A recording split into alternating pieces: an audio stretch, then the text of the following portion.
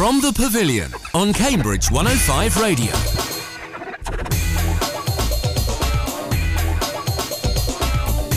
Hello and welcome to From the Pavilion on Cambridge 105 Radio, the local cricket show where we round up all of the action from around the county and the local scene in Cambridgeshire. On today's show, we're joined by a very special guest indeed, Middlesex batsman but former Cambridge man Max Holden. We'll chat to Max all about his time as a youngster in Cambridgeshire, playing for both St Giles and Cambridge, formerly known as Granta. His recent success in the T20 Blast, of course recently hit a ton, and what's it like batting with England skipper Eoin Morgan too. He'll also be taking on Callum in the latest Beat the Guest quiz. Can Max be the first man to condemn Callum to defeat this season? We'll find out later on in the show. If you want to contribute, you can do at FTP Cricket 105 on both Twitter and Facebook. Make sure to get in touch, give us your opinions, views and thoughts on today's show. Thanks very much for tuning in. My name is Ollie Slack. Now, before we speak to Max, let's round up the action from the local scene in the Campden Hunts Premier Leagues and the East Anglian Premier Leagues too. As ever, I'm delighted to welcome onto the show my co-host, Callum Guest. Thanks for coming on the show, Callum. Hello, mate. How have you been, mate? Good week? All good, mate, yeah. Very good week. A busy weekend, cricket. Played all 3 days, so not much bank holiday spirit, all cricket. Yeah, of course, because the EAPL playing Saturday, Monday, but you had a Cams game in between on the Sunday. Yeah, Cams game went really well. Last ball thriller? Yeah, good look at a few players. A lot of lads really done well, so it was a good game. Josh Smith got 100, Mark Smith got 3 wickets, so no, positive, really good. Yeah, so Suffolk winning that game by 1 wicket. Cambridgeshire were batting first, won the toss, 252 for 7 off 50 overs. Suffolk chasing it down on the last ball with just the 1 wicket to spare. So a narrow loss for Cambridgeshire, but as Callum said, going to look at some of those players. When are you next in action in a spotty maroon shirt, as they say? We are playing Bedfordshire this Sunday in a 40-over game at Flitwick.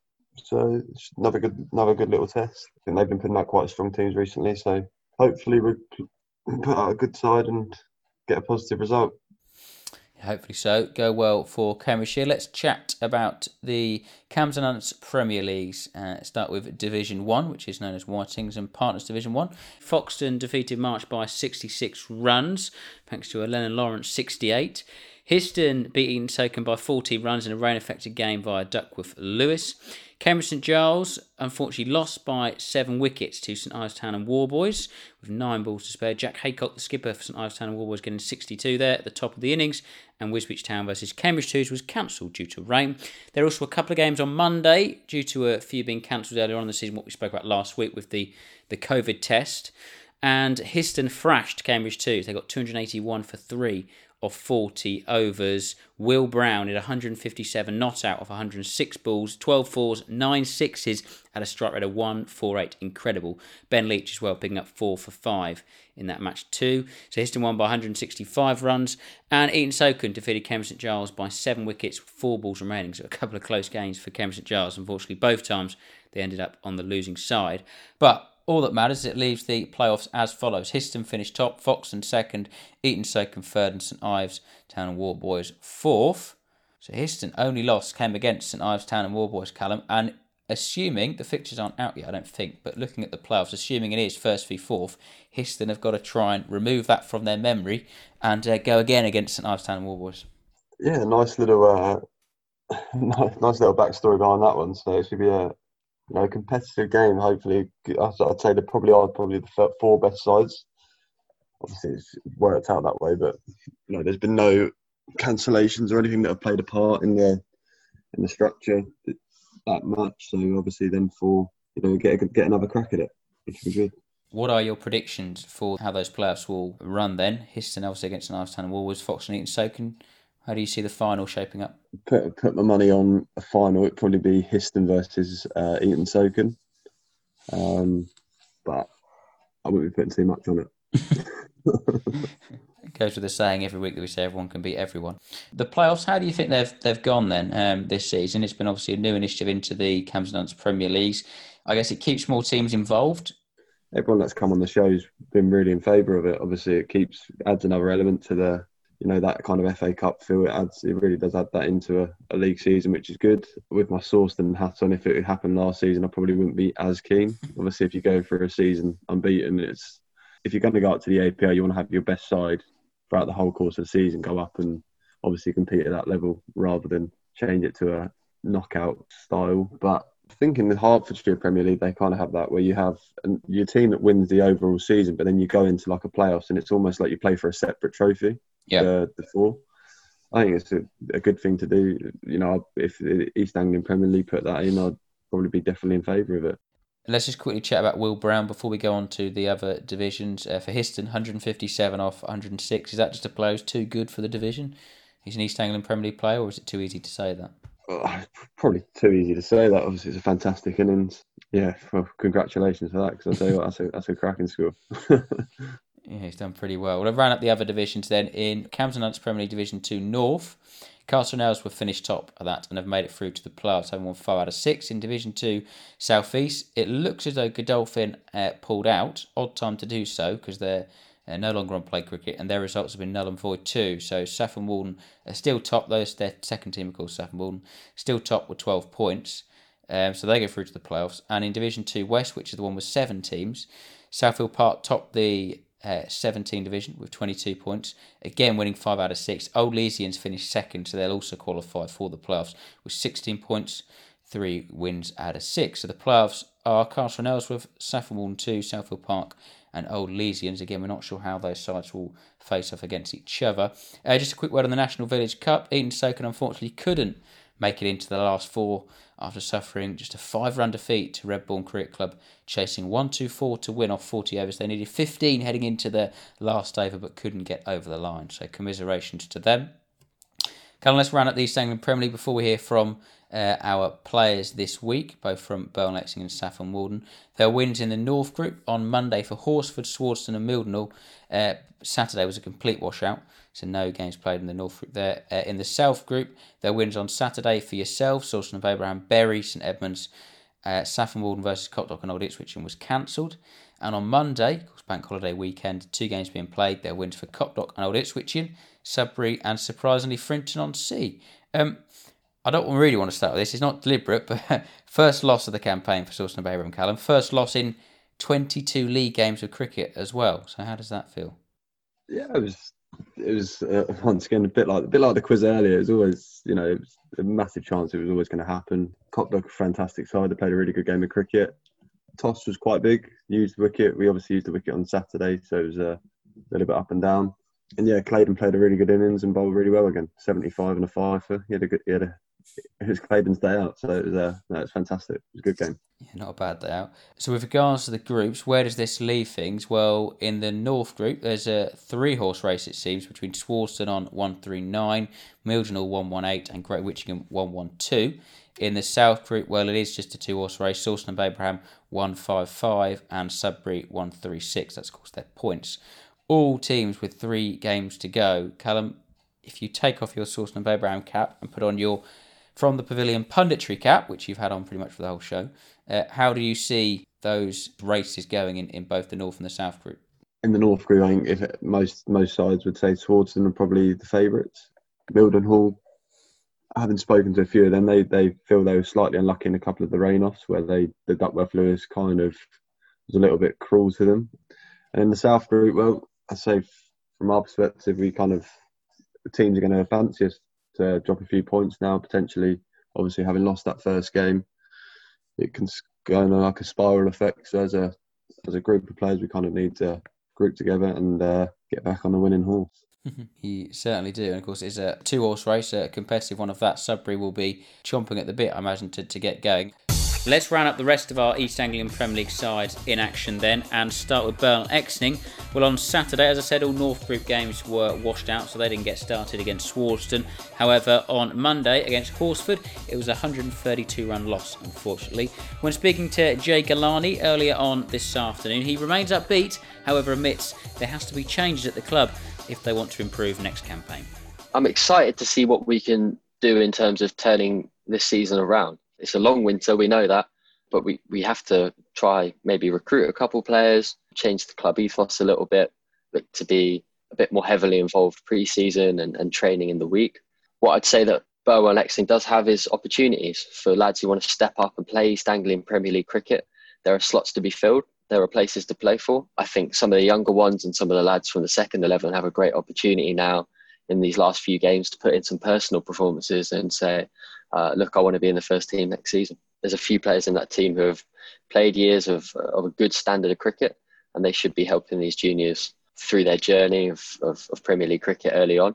But I think there's also, there's a big role for these senior players in tough times as well to stand up and put the performances in. And I don't think many of us can put our hands up and say we've done that this season. So I think actually we need to be leading from the front, the core 5 or 6 players that we have in the team. And this year we haven't done that so far. So Burnley Exeting this weekend take on Mildenhall, so they're desperately in need of a win, still yet to do so this campaign. Well, Saffron Walden, it was a bad weekend for them as well. They didn't get started against Copdock and Old Ipswichian on Saturday. They were washed out, but then suffered a home loss to Frinton-on-Sea. Frinton-on-Sea haven't won all campaign, but they managed to on the weekend by 62 runs. When speaking to skipper Ben Harris earlier on this afternoon, he said the season is now done, admitting it's up to Sawston of Abraham and Sudbury to go to the title in the South Group. However, he is going to be handing out a few Premier League debuts this coming weekend. Frustrating weekend. Obviously, the weather won on Saturday, and then we lost to Frinton, which was disappointing at home as well. They battered first, and I thought, I was pretty happy bowling first, considering the amount of rain we'd had. And they set 225, which is probably about par, I'd say. We got off to a good start, and then lost 4 wickets for 8 runs. And then we had a partnership of 96, and then we lost our last 6 wickets for 18. So we had 2 major batting collapses. And I mean, when you do that in a game of cricket, 99 times out of 100 you'll lose.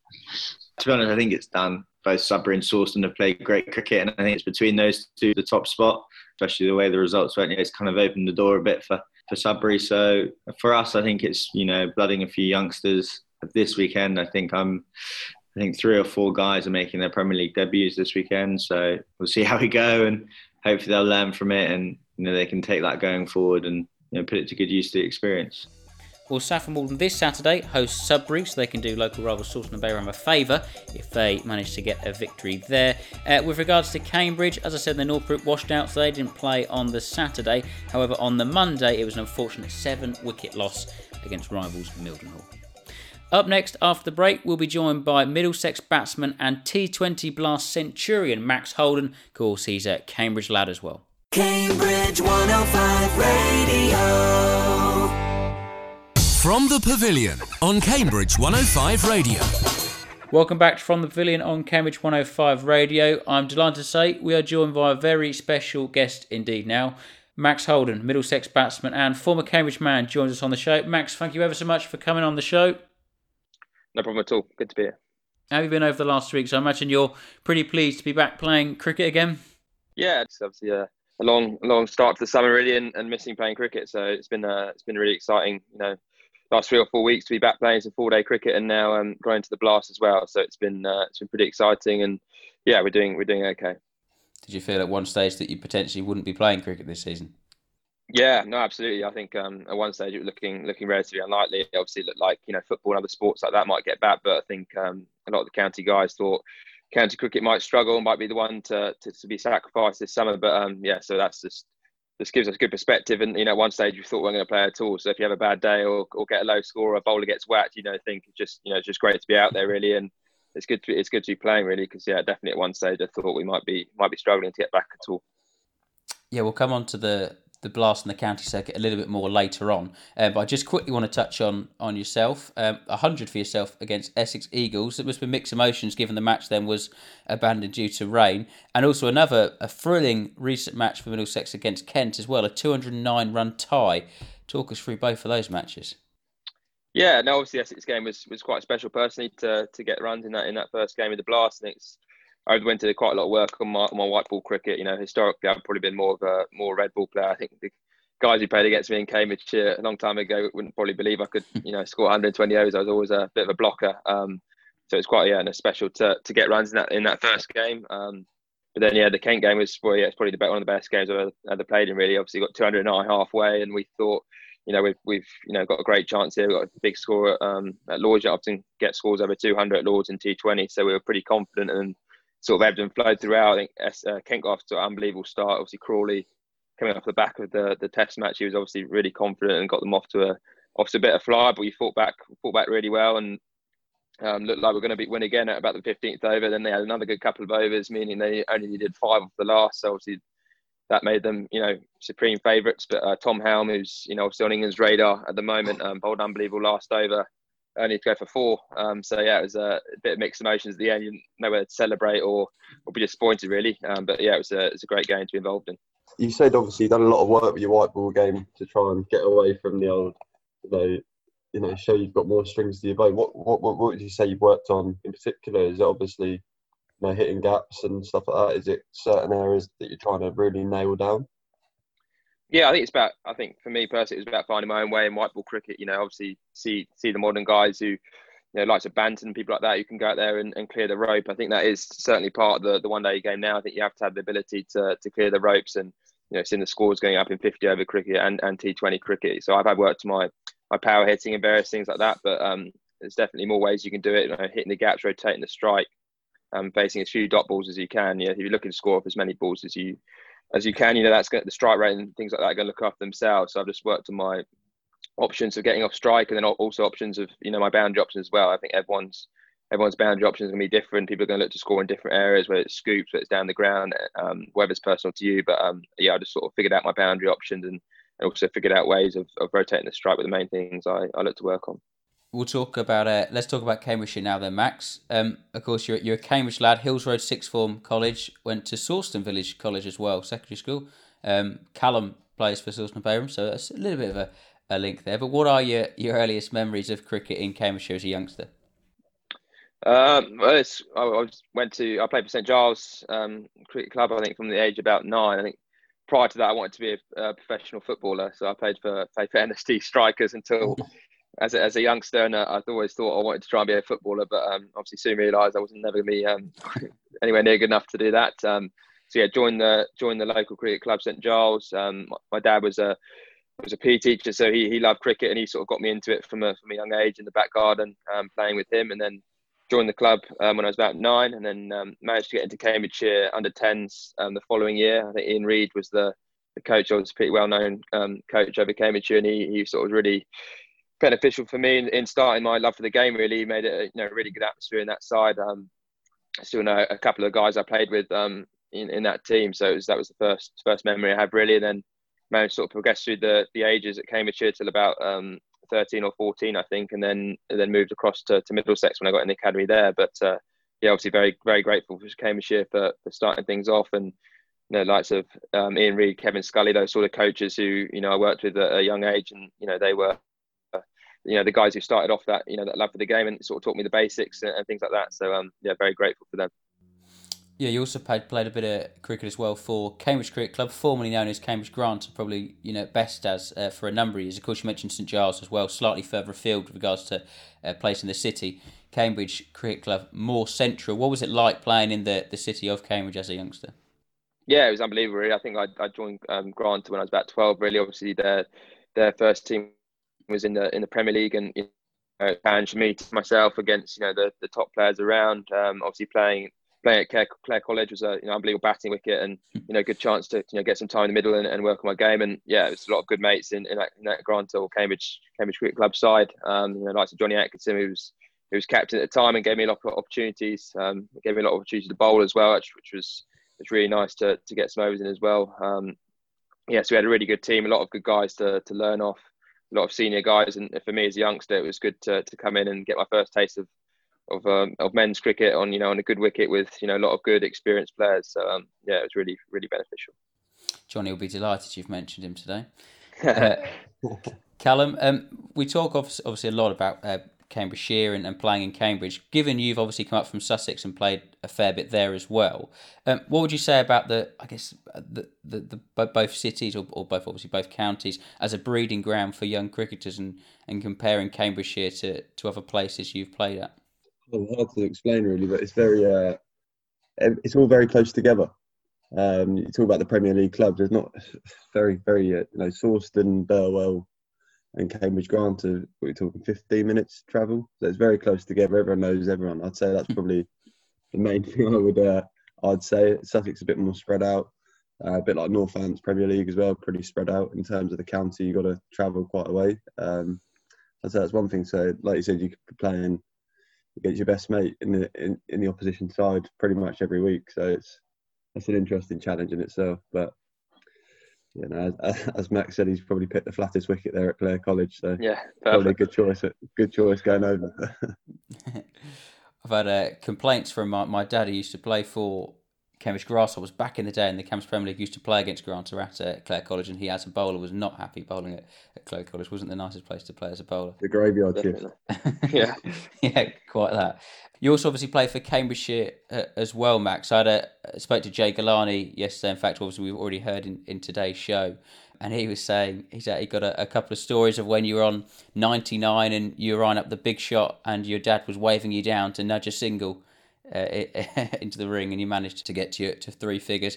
And also remembers lots of times coming over to your house and doing thousands of throwdowns in the back garden with your cricket net.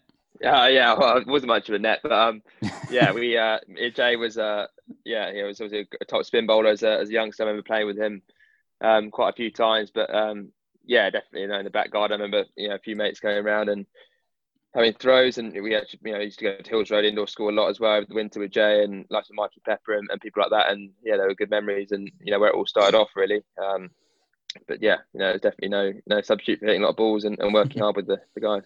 More of a homemade net, was it, like a washing line and a Yeah. and a net held up by twigs in the back garden? How much would you say your success then is down to hitting thousands of balls, as Jay said, or playing in Cambridgeshire, playing for Cambridge St Giles, etc.? How much of your success now for Middlesex is down to your roots, really, playing club cricket in the county? Yeah, it's interesting already. I think I've always sort of grown up thinking there's no substitute to hard work, and if you put the work in and put in the hard yards in practice, generally the performance and things like that in games will look after themselves. I think as I've got older, I've probably realised that it's more about how you practice as opposed to how many balls you hit. I think that the last year or so I probably hit less balls, but there's been more of a purpose and a real focus in each session and what I'm trying to get out of it. And if I'm just doing it for the sake of it, there's no point doing it. I think as a youngster, I always hit a lot of balls and always train really hard. And always try to leave no stone left unturned in practice. And I think that's obviously beneficial for me. Going through, and it meant I could hit a lot of balls and work on different things. But I think as I've got a little bit older, I've realised that there's more to do away from cricket, and sometimes the best thing to do is to switch off and get away from the game for a little while, and then when you do come back, you're really focused and you can almost get more out of the practice for doing that. But yeah, certainly as a young guy, with the coaches and things like that, I used to hit a lot of balls and really try and grind it in practice, because I always thought if you work hard that the runs and various things like that will come. But yeah, so I think a lot of my success early was down to that, but I think more so as I've got older, it's been more just the focused practice as opposed to the pure volume. And with regards to the local game, we talk a lot on this show generally about formats and how the local game should be adapted for the next generation. Do you have any thoughts yourself, perhaps looking back or looking from above, I guess, at Middlesex, looking back at the local scene, or I guess around the country, whether it be red, white, pink ball, colour kits, etc., shorter formats? Do you have a view on how the future of the local game for grassroots clubs should look? Yeah, it's a tricky one, really. I played a few games in the Middlesex League the last couple of years because all the Middlesex guys are affiliated to a Middlesex league club, which has been good. I played for Shepherd's Bush, and what they in the Middlesex League, they sort of do half and half. They do half the year 50 over cricket, pink ball with coloured kit, and the other half, the time cricket. I think what the East Anglian Premier League used to be, where it's win, lose, draw. So they've got a bit of mixture of both, which I think works quite well.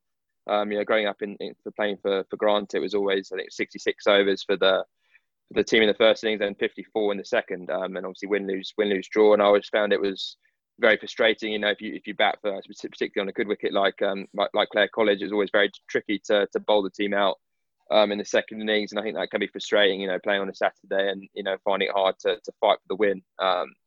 So I think as much as you can, trying to have win-lose cricket is probably the way forward for, as far as I'm concerned, playing in that. But yeah, I think it's always good to have a bit of mixture. Maybe have some T20 cricket in the week and things like that as well is always good fun. I think there's always going to be a place of white ball cricket and learning to strike the ball and hit the ball hard. But I think it'd be a shame if the younger guys aren't exposed to that red ball and think that's when you learn your technique. You're going to make mistakes as a young player, because obviously it's a big challenge. But I think they should try and keep that in as much as they can. I suppose the argument goes, isn't it, for the league format in terms of yourself, obviously, as a youngster, obviously getting the opportunity. You're probably more likely to get an opportunity as a young batter in the longer format. Obviously, not being able to hit the ball as far as hard, obviously, you're probably not going to get picked in the white ball stuff or the pink ball stuff as we play in the league. So I suppose as a club, there's a fine line. Well, Max, for now, thank you very much. We'll have a bit of fun now, move on to the quiz, and we'll leave the serious stuff and county cricket stuff to later on.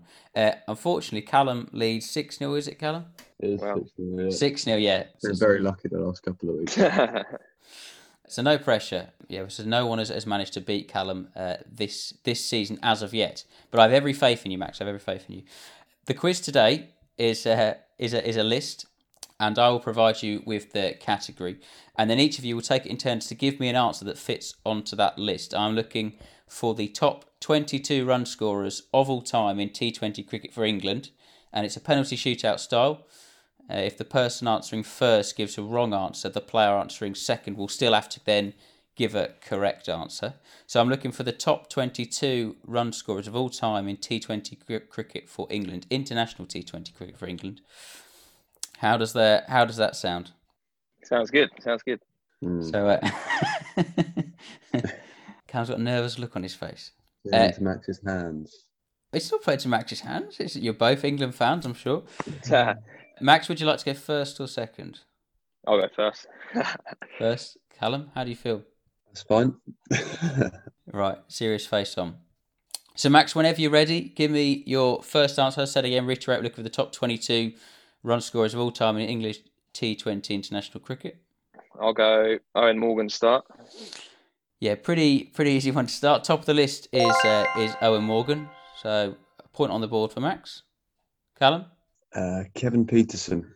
Kevin Peterson is fourth on the list with 1,176 runs to his name. I'll go Joe Root. Joe Root, fifth on the list, 893 runs to his name at a strike rate of 126. Callum? Joss Butler. Joss Butler is also there. We're doing a good job at naming the top five so far. Who's third on the list? Go with Alex Hales. And we've completed that top five. 1,644 runs at a strike rate of 137. Jason Roy. We're nicely going order. Sixth on the list. 800 plus runs to his name at a strike rate of 148. Paul Collingwood. Paul Collingwood is 10th on the list with 583 runs to his name, strike rate of 127. Ben Stokes. Ben Stokes. 18th on the list. 305 runs to his name. A strike rate of 134. So dipping slightly lower there. Move further into the list. Max? Ravi Vapara. Played last night. He must have scored. He is there. 9th on the list. 711 runs to his name. Strike rate of 119. Moeen Ali. Moeen Ali. Of course, he's there. 15th on the list. 354. Strike rate of 137. Luke Wright also played last night. He's there, 8th on the list. Unfortunately, when Callum gives his answers, he can't say played last night. Isn't quite. I know, that's the only reason I can remember. I would have thought of that.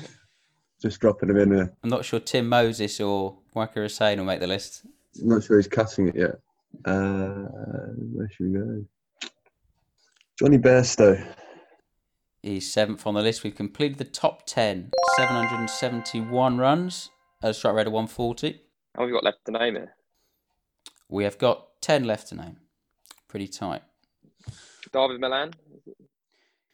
11th on the list. 553 runs at a strike rate of 149. Fantastic strike rate. The second highest strike rate on this list. Callum, over to you. There's trouble now. Of course, Max went first, so if you do give a wrong answer, that would end it. Callum, it's the pressure of going second, I'm afraid. Thanks. Sorry.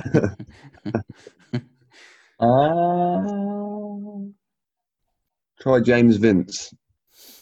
James Vince, of course, recently omitted from the T20 squad, but he's played enough games before, and he's 17th on the list, 340 runs to his name. Back over to you, Max. Sam Billings. You had him? Yeah, he's there. 14th on the list. 383 runs. Strike rate of 135. 7 left to name. 7 left. I do have a tie-break question in case you manage to miraculously guess do 11 have one. each. I do. Right. Michael Lum. Michael Lum, of course, played for England in that T20 World Cup win in 2010, and he's on the list. 12th on the list. 552 runs to his name. Craig Kieswetter, you opened with him in that. Yep, he's there. 13th on the list, right next to him. He was majority of the time at the crease in that T20 World Cup. 5 left. It's a top effort, this is. Trying to go through every England side here.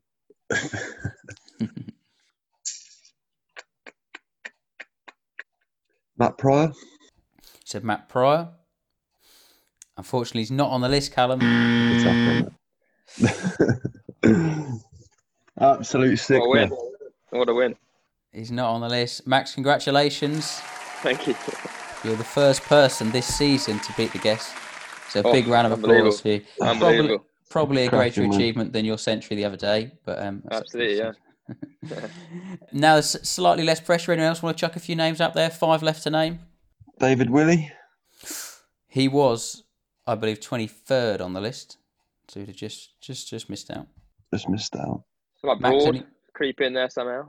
No, Broad was down in the late 20s as well. I'll run through the remaining 5 names. We had 16th, 19th, 20th, 21st and 22nd left. And in this order, Owe Shah, 347 runs at strike rate of 122. Chris Jordan at 19th, 226 runs, strike rate of 130. Tim Bresden with 216 runs at 20th. Tom Banton, miraculously, despite only playing handful of games, comes in 21st with 193 runs at a strike rate of 157. And 22nd is Samit Patel, 189 runs, strike rate of 109. So I guess if anything, it just exposes the lack of T20 international cricket that some of these players actually play nowadays. But how do you feel, Callum?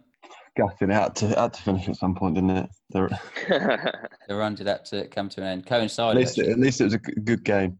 Max, how do you feel? Oh, chuffed with that, yeah. Chuffed with that. The Lum answer gave me the Kieswetter one. I was a bit struggling on that, but yeah, great win. Buzzing at that. Congratulations. After the break, we will continue the chat on county cricket, get Max's thoughts on the Blast on the 100, and then also round up the international scene over the last few days. Cambridge 105 Radio. From the Pavilion on Cambridge 105 Radio. So welcome back to From the Pavilion here on Cambridge 105 Radio. Let's continue the chat about county cricket. We're in the company of Middlesex batsman Max Holden, and of course, as ever, Callum Guest alongside me. Before we chat anything seriously about cricket, Max, I want to just touch on your Zoom call that none of our listeners will be able to see, apart from myself and Callum, but there are a number of hats behind you. What are they? Where are they from? Are they cricket caps or just fashion caps? No, they're all my cricket caps and the teams I played for over the years. Obviously, the Cambridge Grant, the ones there, pride of place in the middle up there. I actually got the idea from Angus Fraser, who at the Middlesex director of cricket, who did something similar with his caps. And yeah, just all the few of the teams I played for over the years. Just like to have them up in my room to remember the sides I played for and things like that. And as I said, there's a Cambridgeshire cap up there somewhere, and the Cambridge Grant, the one up there. So yeah, that's the teams I played for. Nice. I think if I did that, it would consist of one cap, which is my local village club. Callum, what about you? One club man. Yeah. Only club man I could probably play for. What about you, Callum? I'll have a few. I'll have a few, I think, but probably not of the same stature as Max's little collection. I've seen the Northants and the Middlesex and an England one, I think. So I think he wins. The only England one we've got is the one you probably buy from the club shop before a game. Anyway, let's move on to the more serious stuff. And chat about the Blast. I have to say, it's been brilliant to watch so far. I'll just quickly run you through the tables for those who are unaware of the situation, of course, in the North, South and Central Group. Well, Northampton Steelbacks lead the way in the Central Group, played 4-1-3 on 7 points. Notts Outlaws and Lancashire Lightning are tied first, effectively. Notts leading on run rate at the minute, both on 5 points.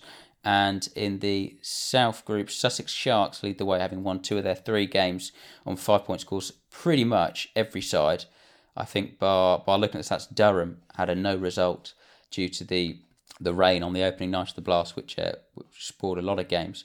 But an exciting part about the Blast this year, Max, has been of course, despite no one being there to watch it, is the brilliant numbers that we've seen on the streams. And just showing about Middlesex games, there was over 10,000 watching for the game against Kent, which then went to 11,000 yesterday for the match against Sussex. I know Kent have had about 4,500 on their streams, Essex 5,000 as well. So great numbers for the Vitality Blast this year.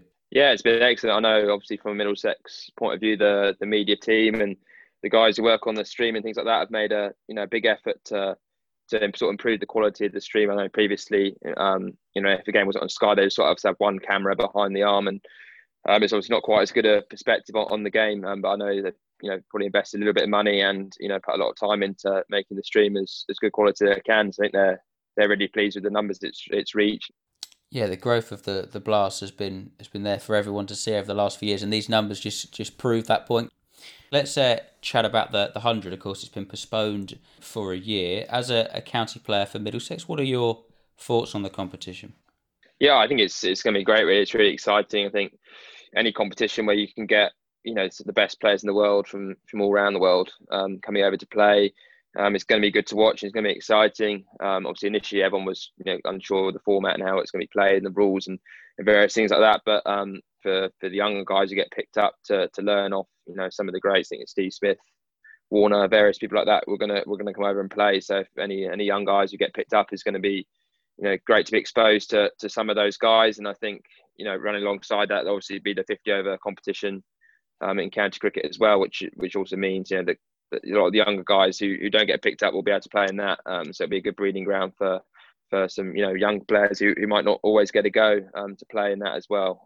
So yeah, I think all the vast majority of county cricket are really excited about it, and hopefully it's just run really well next year, and it'll be a real positive to the county game, and obviously bring a lot more money into the counties as well. It's going to be great.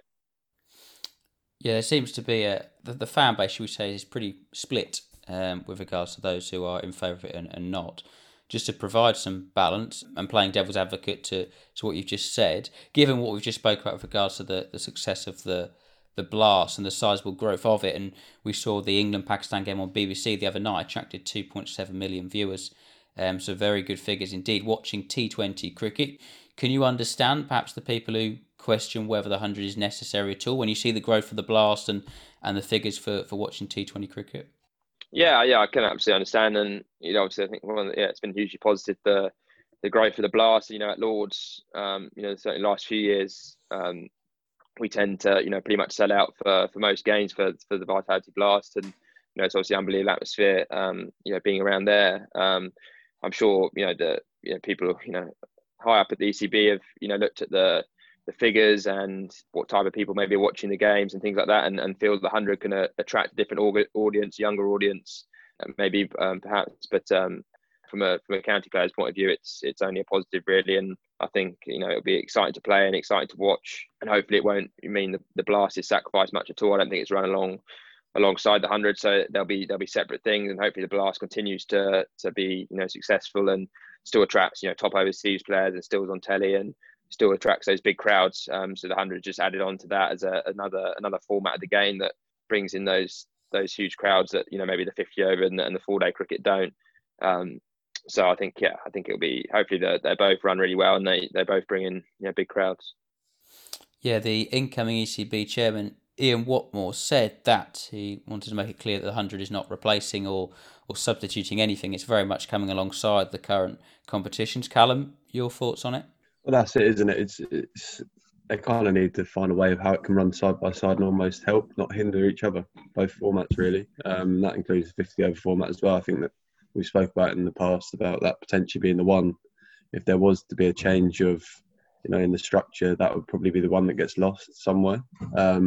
So it's about making sure all the formats can run side by side and, like I said, help and not hinder one another really. But from a county and a professional cricketer's point of view, I can imagine it'd be, as Max said, unbelievable to play, shoulder to shoulder with some of the greats, the modern greats, and that can only help English cricket in the future as well, because these lads, these young lads coming through potentially trying to push for international honours are going to have the confidence and also skill set learning off some quite high quality players. Yeah, I want to sort of touch on Ian Watmore, of course, the incoming ECB chair, replacing Colin Graves. He spoke of an inclusive, consultative and collaborative, I quote, approach. He also went on to say that there is a place for all counties, all of the counties in the game. There is a long history and tradition that we need to build upon and retain, and counties should be aspiring to be playing all forms of cricket. Each county can play its part in the future of English cricket as well as playing in the core tournaments. Max, when there's been, I guess, a bit of uncertainty in recent weeks around the 18 first-class counties, probably some of the lesser sides, if we're being no disrespect, probably perhaps more than the likes of Middlesex. But of course, you're in the county circuit. When there has been that uncertainty around them, Colin Graves, one of his lasting words as ECB chair was that some of them might need to go part-time, I think. Are Ian Watmore's words comforting in that he's very much looking into a future that hopefully includes all 18 first-class counties? Yeah, absolutely. I think it'd be such a shame if things had to change in that sense. It's obviously been 18 counties for a long time. Obviously, Durham probably the most recent county to join that to make it 18. But yeah, I think it'd be such a shame if any of the counties, were changed their nature, their professional outfit. I think even some of the so-called smaller counties have played a huge part in developing England players, and say someone like Leicester produced Stuart Broad not that long ago. So I think it'd be such a shame. There's obviously so many county members who enjoy going down to watch their local teams. So I think to see that go would be such a shame. So I know all county players, I'm sure want that to remain 18 and remain the similar format as it is now. I know obviously money and finances and things like that. Obviously I've no idea about how things are run, in that sense. But I think if in any way they can remain as they are, will be positive for English cricket. Just want to touch on England last night. Firstly, Callum, you obviously, Pakistan won last night, drew the series 1, although the first game affected by rain. Who stood out? Obviously going into that Australia series on Friday, which starts a 3-match T20 series. Who are you looking forward to see? Of course, the big boys back in. Moeen and Banton doing very well last night. Obviously, Moeen's just he's a joke sometimes, isn't he? He just makes it look so effortless and easy. And I think that's where we spoke about this earlier in the summer about Buttler. It's almost the frustration of it's so frustrating because you can just see how good they are.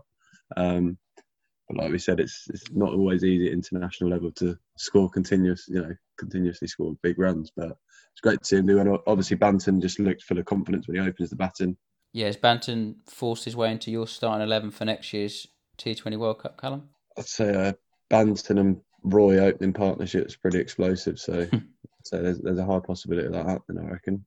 Why do you reckon Morgan's gone for calling in the big guns this week then to take on the Aussies? Just keep it fresh. Obviously, I think the big guns. Obviously, they probably want to get one over Australia after the Ashes and stuff. So, and also just we talk about mental scars going into it potentially. So could be that as well. Yeah, maybe that strongest starting 11 for next year's World Cup, albeit still a year and a bit away, is maybe possibly then thinking to start taking shape over the next 12 months. Max, I imagine for you, obviously as a county player, the next step for you is where you want to be, is England and playing in the England side. I mean this obviously in the most respectful way possible, but looking at that white ball side, do you, I guess, sit in your head and think, that's going to be a bloody difficult side to get into? Well, yeah, of course. I'm sure if you ask all English guys, their dream and aspiration is to play for England. I think that's what keeps a lot of guys working and putting in the hard yards to obviously aspire to reach the top. I think from my point of view, obviously got a taste of Lions cricket a couple of winters ago, which is a great experience to go away with them and work with some of the top coaches. But I think at the moment my only goal and focus is to keep improving as a player and keep trying to contribute to wins for Middlesex. I think if you get in a tricky state when you start looking too far ahead and almost looking above you, obviously you can aspire to that and dream for that, and it keeps you working. But I think when you look too far ahead or get too far ahead of yourself, that's when you become unstuck really. So I think my main focus is to work as hard as I can and keep trying to improve all formats really. But of course that England white ball team is unbelievable. That this series has shown that the depth of players they have, and they can leave out the likes of Buttler, and they've still got unbelievable players coming in. Obviously seen a lot of David Milan the last few years at Middlesex, and what an unbelievably consistent and high quality all format player, particularly T20 player he is, and he's obviously, I think he's fifth in the world at the moment ranked in T20, and he's not even spoke about as a guarantee to play.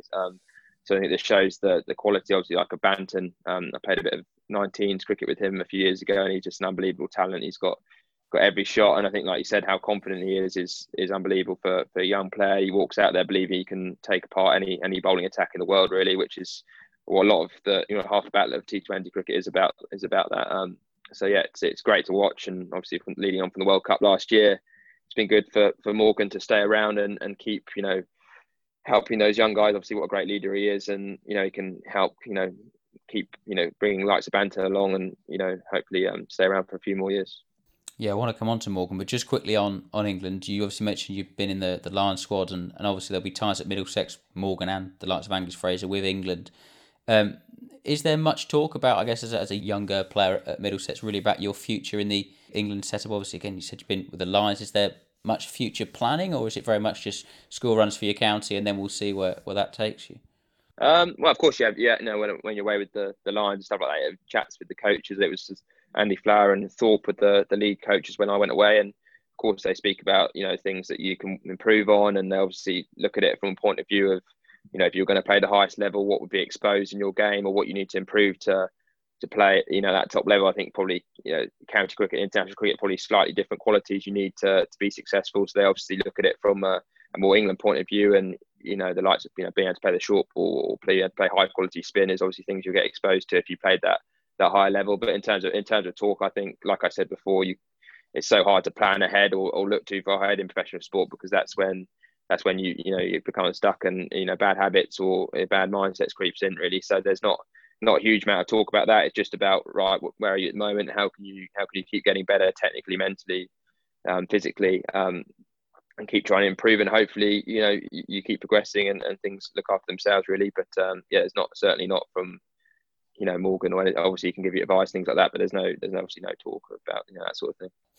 With regards to Morgan, what is he like? Obviously, we know as a captain, he's probably the calmest man we've ever seen on screen, watching from the TV. But away from the field or away from cricket, what sort of a man is he? Yeah, he's almost just as you expect, watching on telly, really. He's an unbelievable leader. He came in and he's captained quite a few T20 and one day games to Middlesex when he's been around, and he's just the guy everyone gets behind immediately. Obviously commands respect from the dressing room, but away from cricket, he's very chilled out, very relaxed guy. Also there, always there for the younger guys for advice and helping them out along the way. To back with him's unbelievable. How as you see on telly, how calm he is. He can walk out in front of a full house at Lords, and he could be going for a stroll in the park, or certainly looks like that from the other end. How calm he is and how relaxed he is, and also having someone that calm in the team also relaxes the whole other 10 players, really. So it's been great to have him around. He's amazing, isn't he, Callum? And obviously Max talks about being so calm, and then obviously talking about Tom Banton as well. And I guess we're talking about the mental state of these cricketers. Tom Banton on an interview said the other day that he just comes out, and if the ball's there to hit, he hits it as hard as he can. It's almost sort of ignorance is bliss in a sense, that he has no worries at his age. And then we're talking about Morgan again, how calm he is. It's all around the mental state and being ready for that mentally. It's great. It's mental, isn't it? It's just 90% of the battle is in the mind when it comes to elite professional sport, I can imagine. So it's crazy how he's just found himself in that kind of mental frame and can just perform over and over again. Just as a fellow left-hand, did you pick his brains and stuff on shots and areas of weakness? Because obviously he went for a stage where he was obviously played in the Test match side and got dropped and stuff like that. Did you speak to him about that at all? Or, how to go about it if you do ever get the call up or whatever? Yeah, absolutely. Just watching him from the other end or watching him in the nets, how he goes about his business, there's certainly so much to learn from him. How clear he is in his scoring areas in white ball cricket. He knows exactly, to this type of bowler where he's going to hit them, where his boundary options are. In terms of, I last year particularly, I probably had a few struggles last year, particularly in the red ball format.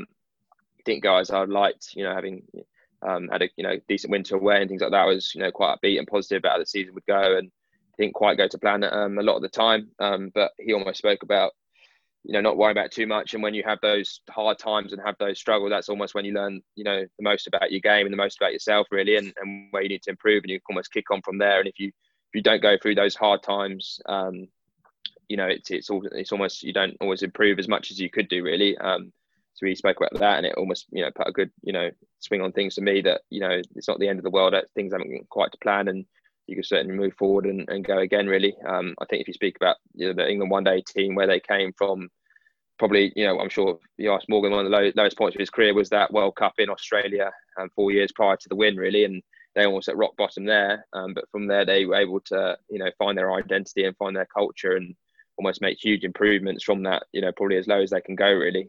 So I think it just shows that in those hard times, and, even for the best players, they can have them, and they move forward and improve. And, to see where that one day team's gone from, obviously massive failure in Australia, and how quickly they changed their identity of the England one day team. And obviously Morgan brought in the guys he wanted to bring in, played the cricket in the way he wanted to do it. And, even when under pressure, they maintained that intent and maintained that positivity. And obviously it was great to watch from the outside how they went about it.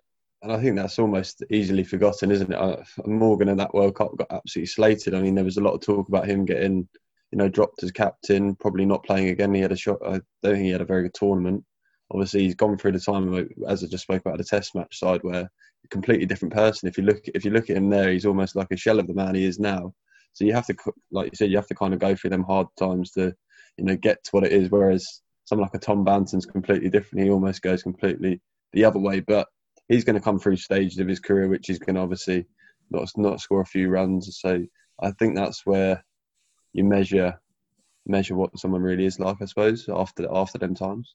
Yeah, it's fascinating to chat, Max. Thank you ever so much for coming on, hearing the stories all the way from Jay Galani's throwdowns in your back garden in Cambridge, to the highs of batting out in the middle with Eoin Morgan. Not too much different, really, from that, is there? But thanks very much for coming on, Max. I really appreciate your time. And, of course, go well for the rest of the season as well. No worries, no problem. From the Pavilion on Cambridge 105 Radio. So that's it. That's all we have time for this week on From the Pavilion. Thank you very much for tuning in. Thanks massively to Max Holden for coming on the show. Great to chat to him. Great to get insight into his career to date. If you've missed any of today's show, you can catch up on the Cambridge 105 Radio website, or you can go to our social media pages at FTP Cricket 105, both on Twitter and Facebook, to download today's podcast. Coming up next on Cambridge 105 Radio is Tim Willett with a new music generator. That's from 7 until 9 o'clock. And just to mark your card sports-wise over the next few days, the 105 Sports Special returns Saturday at 12, as we round up all of the best community stories from around the county. And on Sunday, the football season is back. Cambridge United in action on the Saturday. From the Terraces returns on the Sunday. In a new slot at 1 o'clock, we're kicking off with a 2-hour special as they review the U's match against Birmingham in the Carabao Cup. But make sure you tune in and listen. Thanks very much for your company once again. We'll be back from the Pavilion, same time, same place next week. Until then, stay safe and well. Bye-bye.